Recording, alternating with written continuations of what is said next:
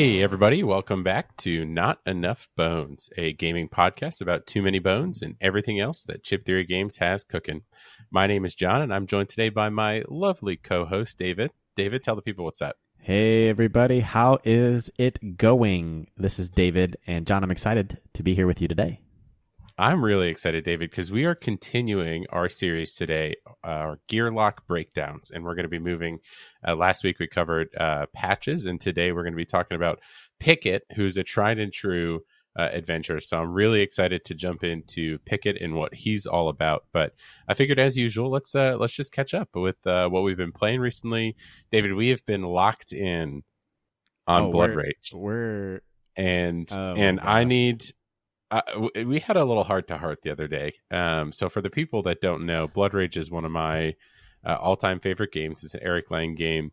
Very, very punchy, very fast-paced, and you will get crushed if you're not paying attention or if you're not familiar with the game and you're playing with people who are.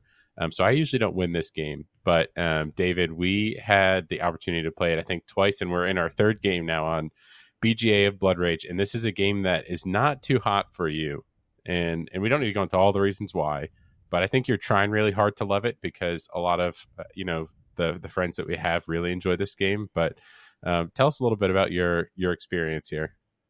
Yeah, I think in theory Blood Rage should be a game that I love. When I first started gaming with our group, I got, I guess, like the name of like Agent of Chaos, and in part it's because of Blood Rage, and in part because, and you can kind of more or less guess what you think other people are gonna do based on like what moves they're taking. You're like, ooh, they probably have that card. Well, of course, I don't know what my cards do. Like, I don't know the ramifications of my cards. Sure. And so I would do things completely opposite to like what was expected. And so, Matthew would get upset, like, David, that's not what you're supposed to do. And I'm like, You're not being efficient. Yeah, this is my very first game. How am I supposed to know? But anyways, so for me, just like, I'm trying to love this game. I've played this game.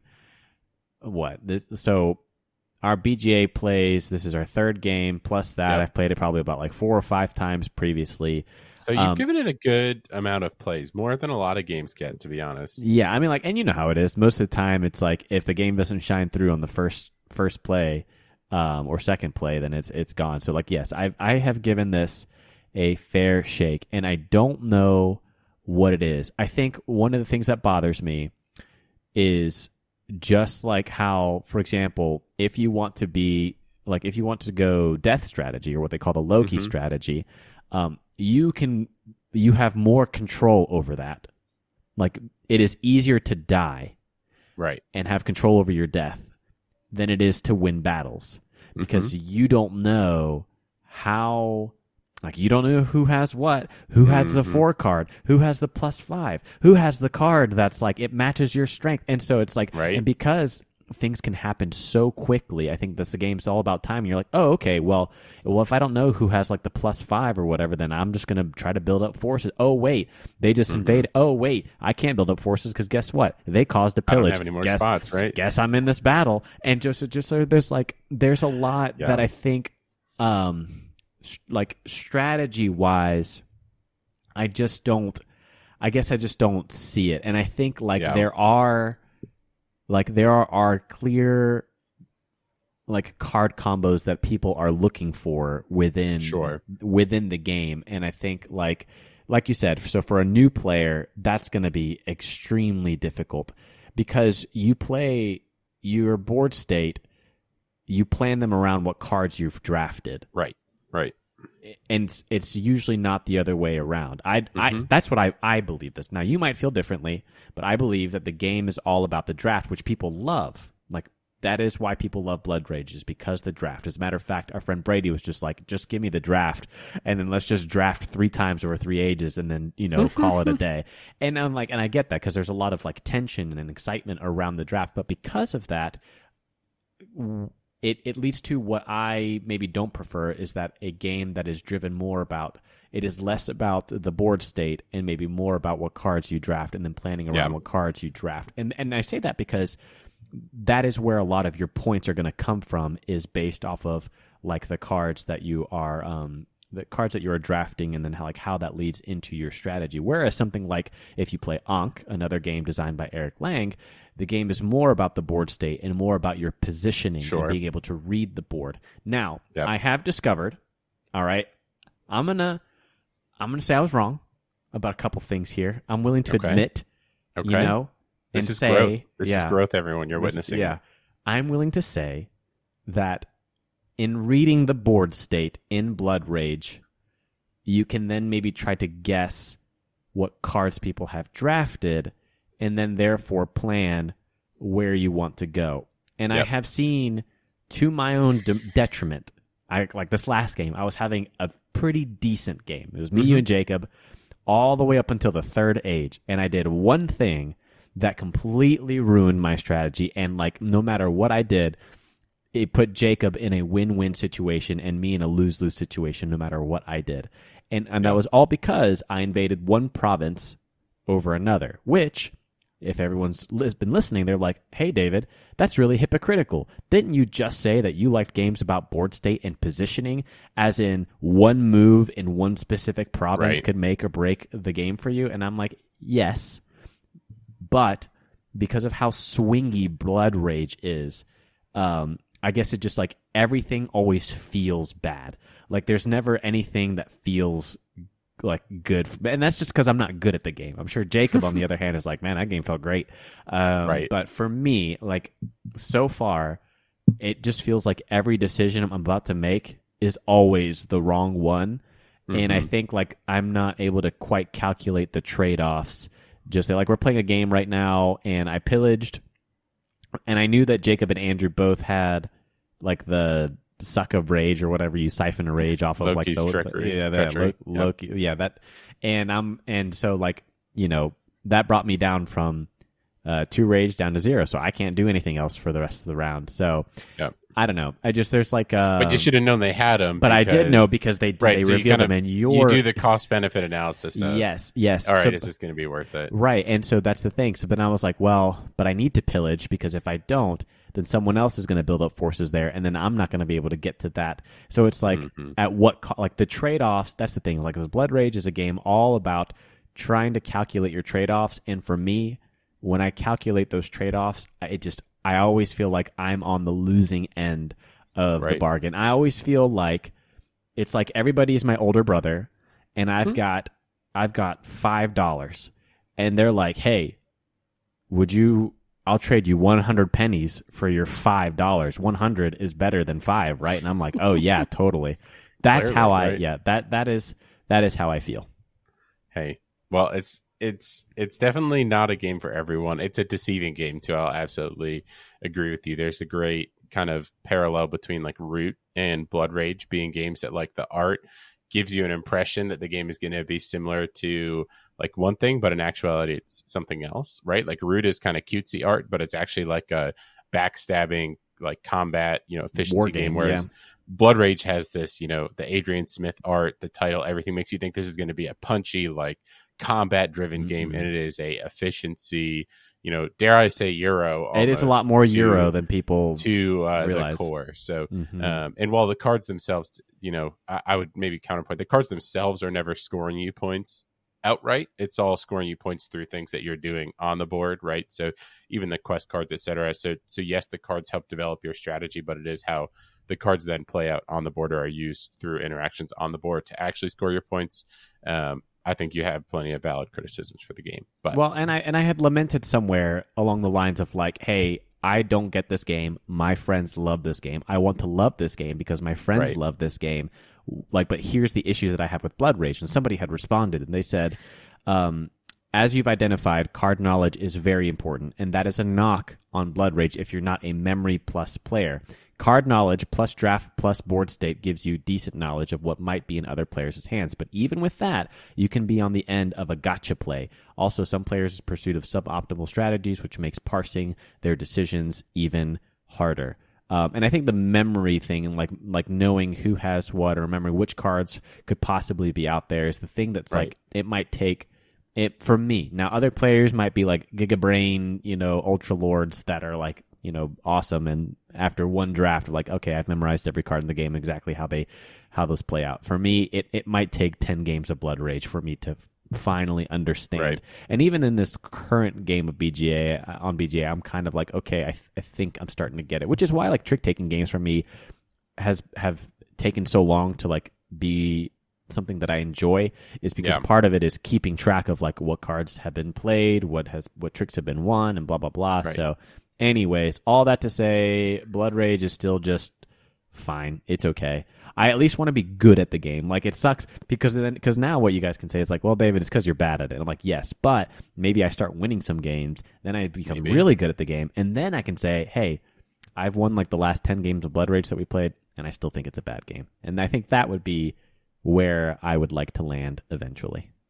Hey, there you go. Well, that's probably more than the listeners wanted to know about our thoughts on Blood Rage, but it's one of my top games. I won't say our. And David is working his hardest to appreciate it and to at least see what the game has to offer. And if at the end of his good old college tries, he still doesn't like it, I can kind of rest on the fact that he did put in the effort, which is more than some people will do. So I appreciate that. Hey, but we've got one other game that's on our mind. Shoo. David, I don't know if my wallet can do this. I just finished getting all my Too Many Bones stuff, and I have the revised core set of Arkham Horror sitting up on my table to the left of me. I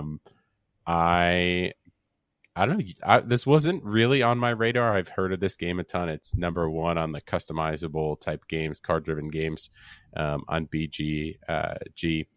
And I think you kind of popped into my mind a couple times that we should at least try it or look at it. And I ended up ordering the revised core set and have played through just the first scenario. And I'm kind of partway into the second in dire straits. So I need some help, or at least a better understanding of the game. But Arkham Horror is one of Fantasy Flight's kind of famous LCGs. So living card game. They're still producing content for it, unlike, I guess they're reprinting stuff for the Lord of the Rings game, but really excited about this one. I think it's a pretty good mix of the other two games of theirs that I played, Marvel Champions and the Lord of the Rings game, and I think it's the best version of it from my brief interaction in terms of the narrative campaign play. Really helps, I think, flesh out how you're deck building, how you're improving your deck from one round to the next, how you can kind of tailor that throughout the gameplay experience. But the decisions you make actually feel like impactful in a narrative sense, which I think is really cool to fit into a card game like this. So you did, I think, trade, or you bought some stuff for this game that should be coming in this week, maybe? Yeah. So Arkham Horror, the card game, just like real quick, was a game that I attempted to play when I first got into gaming back in like 2018, 2019, because the theme was very appealing to me.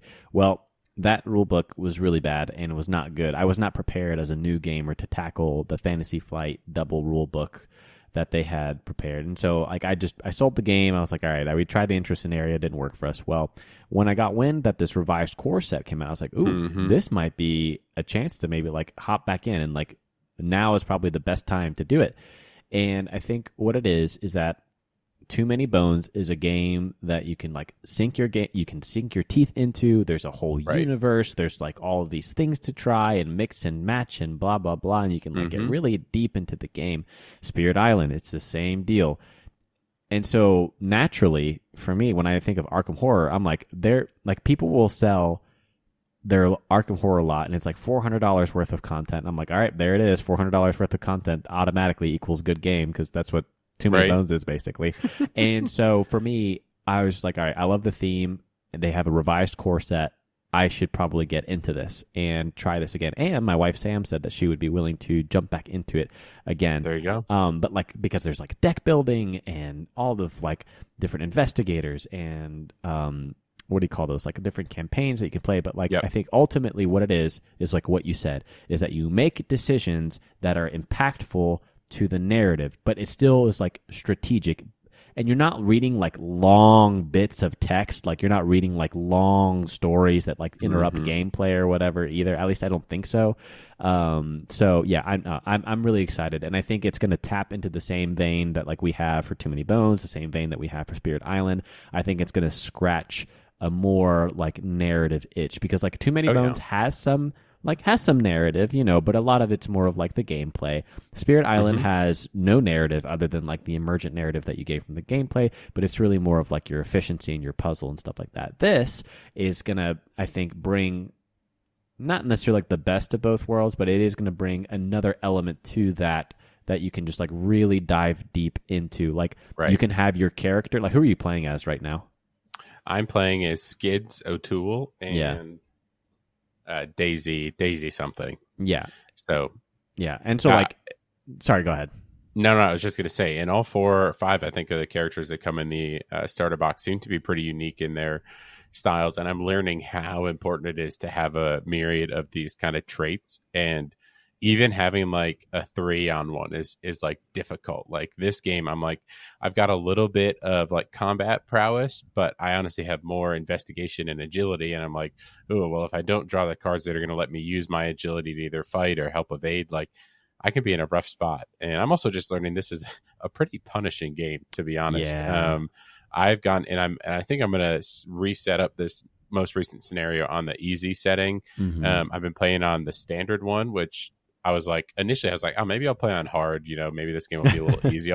I'll breeze through the starting box, right, and then look for something more challenging. But man, it can be that chaos bag, because really anytime you take a skill check, you kind of pull a token to either add or subtract from your chances. And I had a scenario earlier where I was making an attack with one character against a monster engaged with another player. I bumped up my stats so that I could only fail on a -4 or the auto fail. And I pulled out the -4, so then the attack damaged my other investigator. And then I did it again, There it and is. I pulled the -4 out of the bag a second time. And at that point, I was just kind of like, well, I guess I lose. It So I still is haven't what set it up. I haven't is. it right. But the interesting thing too is that there's actually resolutions based on you can resign, you can die. So I'm like, well, I wonder what would happen if I tried to progress the campaign and or resign early and see what happened, at least in this specific scenario. So like the game even builds in, all right, maybe you failed or didn't accomplish everything, but here's still a branching path of it might make this next scenario more difficult, but you could still get some experience and build up. So I'm interested in how that will go. But it's definitely a punishing game, and I'm seeing where the deck building will get really, really exciting, especially with as you begin to like upgrade some of the cards you can get as well, kind of comboing into, all right, I can get this. It's okay at its base level. It's really good at its upgraded level, and it's like superb at its top level, right? Right. And it's gets more flexible over time when you need it to. So I'm really excited to kind of dip my toes in. I'm going to play through the base campaign, and then I'll probably try to make my own decks and do that, and then get one of the bigger box expansions if I'm enjoying it. So yeah, definitely. Well, that's I guess kind of like what we're excited about, and really looking forward to playing. And I'll let you guys know we're in the middle of a Blood Rage game, and I'll let you guys know how I do. So there you go. I will tell them this little tidbit is that I played like Blood Rage twice, and then by the third game, my wife, I was lamenting about just like scoring so low. And on my way out the door to go play with the guys, my wife says, if you don't score score 100 or more, you're sleeping on the couch. In that game, I think I scored like 102. So that was nice. But this last game, I only scored 99 points. And immediately, one of y'all were like, all right, you're back on the couch. So back on the couch. So I'm going to try to redeem myself again this game and maybe score over 100 potentially. We'll see. Too funny. But anyways, we are not here just to talk about our recent games, as much as we enjoy and could probably go on even longer. Yep. David, we are here to talk about El Capitan. Yeah, man. The lead, I would say the leader of the OG kind of 4 Gearlocs that come in the base box. We're here to talk about Picket. Now, David, Picket is... Like I said, he's like the captain, the leader. What first comes to mind when you think about our good pal Picket? Honestly, I don't know what like Marvel movie this is, or like what Avengers movie. It's like when what's his name, Iron Man, I think, like has like the giant like suit, and he's got like the giant shield, the or Hulk whatever. Buster. Yeah, the Hulk Buster. That's what it is. Yeah, that's what I think of when I think of when I think of Picket. I thought you were going to do the Captain America route, which I think would also been Well, pretty I guess good. that Right? would be He's more got more appropriate. he's kind of in for anyone who's not too familiar, or I think if we were forming the ideal like D&D party, or your classic role playing fantasy adventure, you've got we already talked about your healer last week, and this week we're talking about your tank, right? If you're a MMO player, every raid group has got to have a tank, right? So Picket is really the sword and board, right? Sword and shield type defender. He's kind of the leader. He's a little charismatic. He's always there to support and help his team. And he's kind of the main defensive focused character, I would say, in the base box. So Patches was more focused on survivability. I would say Picket is more focused on just being defensive, period, right? Mitigating damage before it even comes in. So you kind of see that through his various skill lines and see how he either protects himself and or protects his teammates. So definitely a fun Gearloc to have in team play. I don't love Picket solo, and we'll get to pros and cons later. Maybe you have a different opinion, but if you're thinking about Picket, right, you're thinking about a more defensive type strategy, more utility like that with your team. So we can go right into some of his professions. Right, I know we talked about this with Patches, but every Gearloc has 4 main professions, which are effectively different lines of dice or skill trees that they have.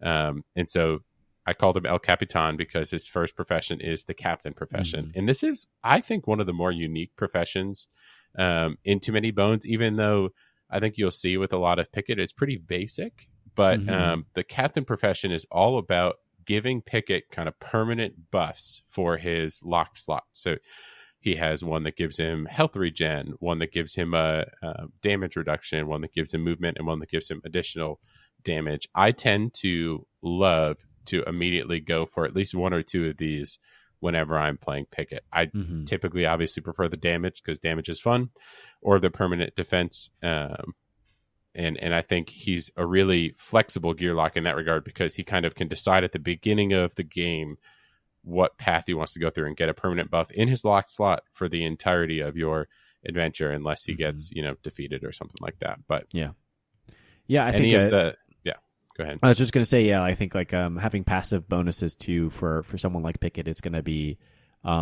pretty big, especially when like you're going to be depending a lot on those defensive roles, and so just having the passive things as kind of like not a backup, but there for security is going to be good for him. So that's the captain line, and it makes sense because like he's the captain, and this is kind of like you want your captain to be like steady and sure, and like I can count on the captain. And so I think having this thematically, at least in my brain, it makes sense, right? Now, David, you might have been like, John, wait, you skipped the backup plans, John. Why didn't you talk about those yet? Well, I wanted to pair those with the hero profession, which is all about defense dice. He's got some that go all the way up to 4 defense on a single die. Yeah. And they kind of act as counters, go in your active slot, similar to defense dice. You might be asking, John, why do I want all these defense dice? And I think the reason can be easily found in Picket's backup plan. So he does not have a single bones backup plan, but his number 2 is 2 bones is one of my favorite backup plans in the game, just because I think it's a ton of fun. It's very thematic. It's called Shield Bash. So Shield Bash says, remove all defense, including newly rolled active slots and locked slots, and you exhaust those dice. Deal total damage equal to the removed defense to your target. So you're building up all this defense, you're protecting your team, and then you just decided on a turn where maybe you rolled some good shields to just go ahead and bash your target in with 5, 6, 7 damage. Even I've seen it go as high as 9 damage with a single shield bash. And I think this is a really versatile ability that allows characters playing as a tank to kind of give that last push. You usually don't want to use this right in the beginning or early part of a fight, because you're using those defense dice to protect yourself, but it's really good in a pinch because it's only 2 bones and you're able to do a good chunk of damage. And he actually gets some defense dice at the start of the battle. He gets to roll all of his defense dice and place any of the defense into his active slots. So he gets to start off with some innate ones too. Yeah, I was going to say that innate ability is huge for Picket. I think without that innate ability, it would be kind of not Rough. weak, but like yeah, it would be rough. And I do agree. Like gameplay wise, I think what you're doing, say you roll a little bit lower on the initiative, and you get hit a little bit, you got some defensive dice left over. Well, then now going into the next round, that's going to be your time to shine to like build up those defense, and then hopefully if you have 2 bones, use those so that you can get in a nice little shield bash. And I think when I think of all of the backup plans that you have in the game across all the characters, I still think and agree with you that Picket's shield bash is one of the best ones of the game. Yeah. And it feels so fun to use too. It's like so thematic, especially oftentimes when you think about playing a tank character, it's not too exciting. And maybe I'm crazy because I love to do damage, right? I love the big numbers. I love removing those chips from my tyrants or the big baddies. So it's fun that you can play a tank role, you can help your team, and then you can also give that big push of damage when you need to. Yeah. And one super unique thing about Picket too with his hero line is that all of the defense dice that you roll with this specific line can also be given to your allies. So he's a really good like combo piece with a more aggressive Gearloc who wants to use all their decks to use skill dice, attack dice, and you want to kind of spend some of your resources to help defend your allies. So his hero profession, all about that defense dice. They're almost all just effectively more efficient defense dice. They're all shields with the exception of one, which has at least double bones for that guaranteed shield bash, or you can put it in your locked slot to help you train defense as you go forward too. So very straightforward. Again, like I said, not super flashy, but pretty versatile and useful. Yep, so that's hero. So then now that takes us to the protector line. So this is like skills that allow Pickets to choose like a fellow Gearloc to take damage and effects on their behalf. And so, thanks to because he's got such high defense, it'd be, entirely possible for him to use protector skills without him taking any damage himself, Yeah. I think this one's really good. I also love the name of the first one. I don't know if if you've ever watched Star Trek, but red shirts always get killed in Star Trek. So that's kind of the idea of you put a red shirt on someone. I think that's I hope no one calls me out on this. I'm pretty sure that's the illusion here. They often are pretty fun with their names. So kind of the idea of he's the one getting hit, even if someone else is being targeted. So I think it's a pretty fun and unique skill to have to be able to take both damage and effects. You think of weaken, you think of poison, other things like that. It's helpful to take those away from your weaker Gearlocs and put them on yourself. Yep. So, and we end him with the Warden skill tree. So this one's really interesting. I find myself not really using it a lot, and maybe I should explore it a little bit more. But this, I would say, would probably come more into place in a solo game with Picket, because this gives you kind of 3 different options to either swap positions with either a baddie or an ally.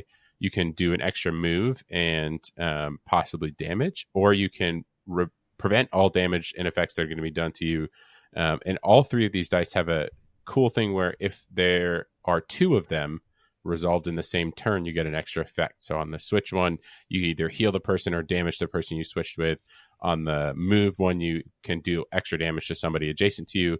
And on the riposte one, which is the prevent damage, you can deal damage to the baddie that you blocked the damage from. So I feel like this is a lot to commit for minimal effects. So I typically don't find myself using these dice. And again, there's also no bones on them, so they're not really contributing to my backup plans. So these are not my favorite. I think the riposte is the best standalone effect because just by itself, it's really useful. But I don't know. Do you ever find yourself using, I don't know how much you've played Picket, but to me, this is a little lackluster, even though it's interesting. Yeah, only once. I've played Picket, I think maybe once or twice, but I do like Rush, for example, is a good one.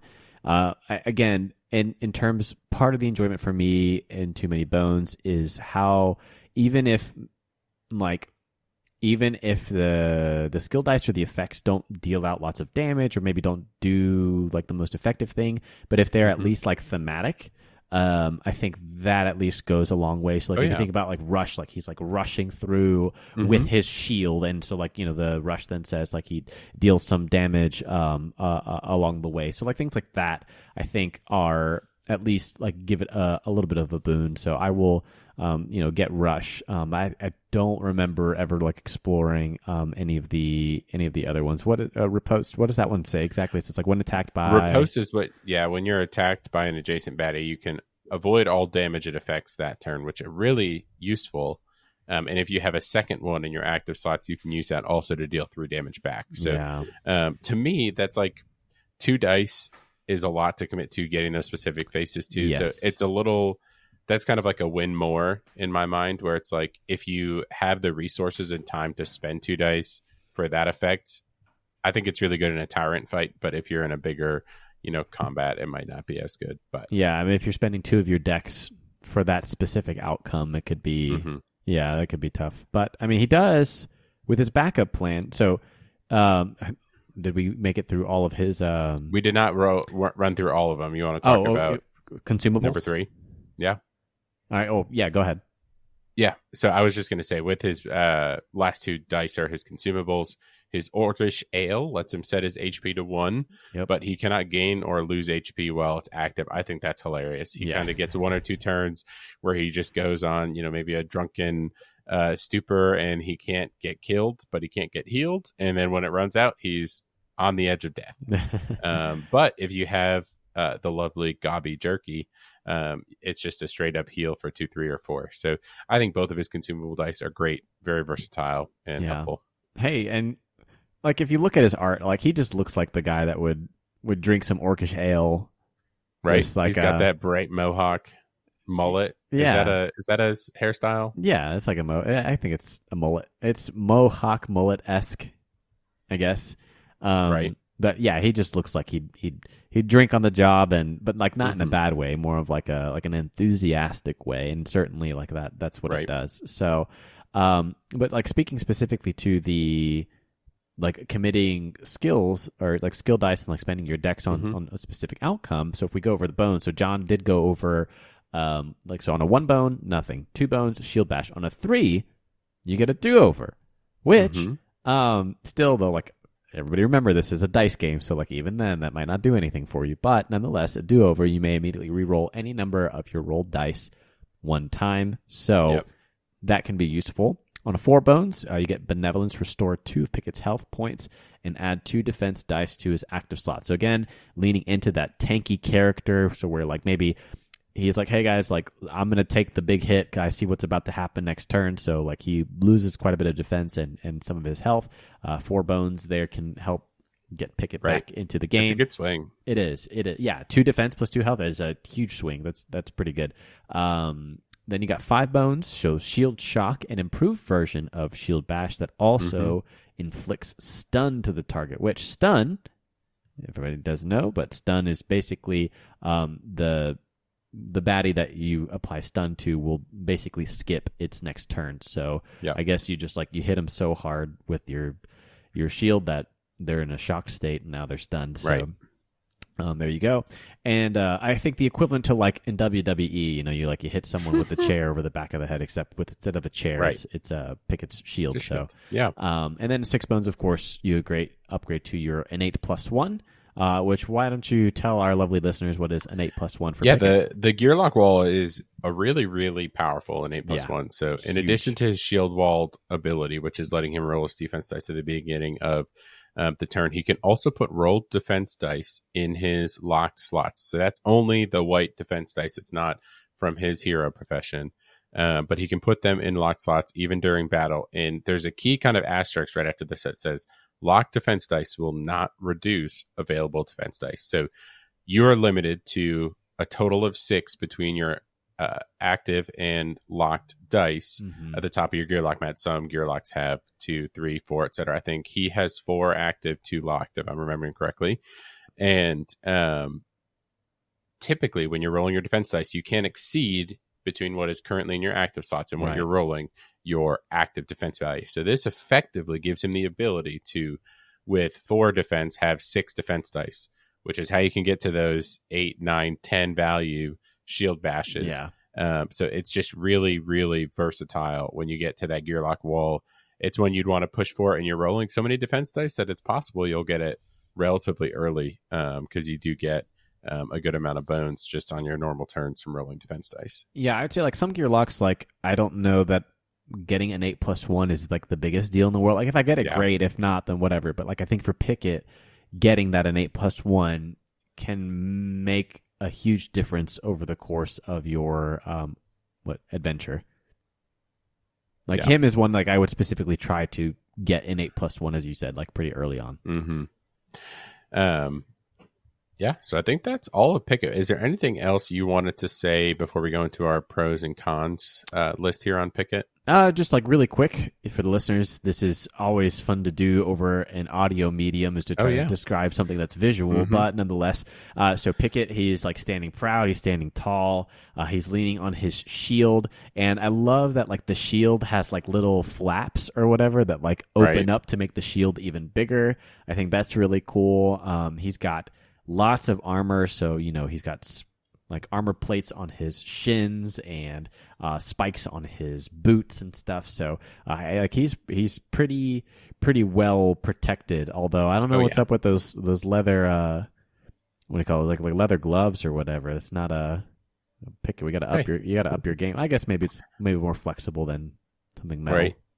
But he's got those shin pads or those shin guards ready, and they're kind of spiked too. So you might not want him to kick him. It's funny looking at some BGG photos. There's some old photos of he literally had an ability called shin guards way back when on a early version of the game. So it is cool to look back and see some of the art and how they evolved the characters over time. But he also looks old and young at the same time. Like I don't know what it is. Maybe it's like the chin that like protrudes out really far, but like he looks old and young at the same time. So but that's Picket, our captain. So let's move on to some pros and cons. So I think pros is just gonna be like if you are the type of player who really likes, as John said earlier, like being a tank and being like survivability, being able to take wave after wave after wave of hits.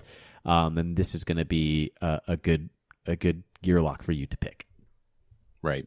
If anyone's played the game League of Legends, he reminds me of the character Braum, who just has this giant shield, and his kind of famous word is stand behind Braum, right? So it's kind of like he just gives me the the kind of the RP as I'm playing Picket is kind of like he's the protector. He wants to be out on the front line.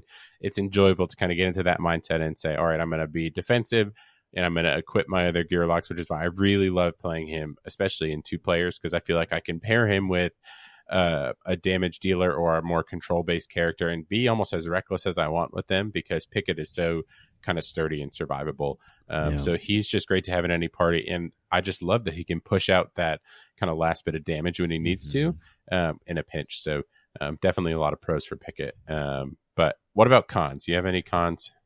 Cons, I just like a couple here, and I think other people have said this before too, but he is a little bit one-dimensional. Like it's kind of like, all right, defense.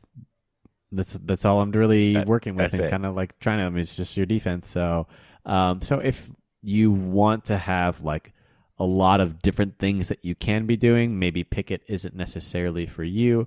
Although for me, I like how they lean into like that portion of your Gearloc mat, and lean into something like that otherwise other Gearlocs don't really have, which like I don't think any other Gearloc really does with defense what Picket does with defense. So no, and I think that's a good point, right? The specialization of the different Gearlocs is more of a feature than a downside, right? Like to me, it might be a con because it is a relatively one-dimensional playstyle, but that might be the playstyle that somebody's really looking for.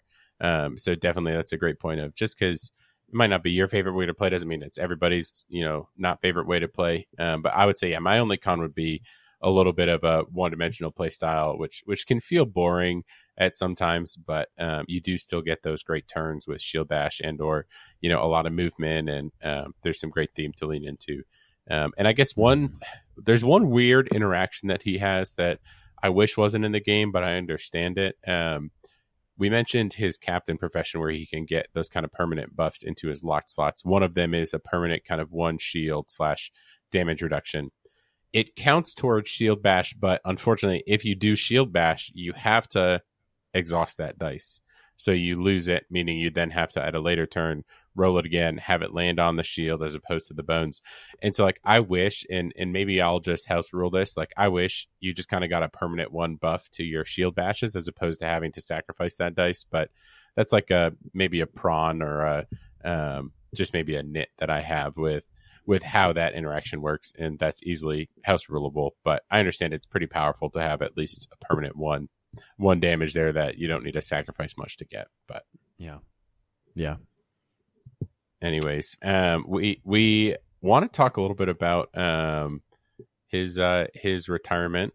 And before we do that, do you have any kind of high school superlatives, quote unquote, that he would get most likely to? Or the best thing that came to mind was best hair. You already kind of called that out.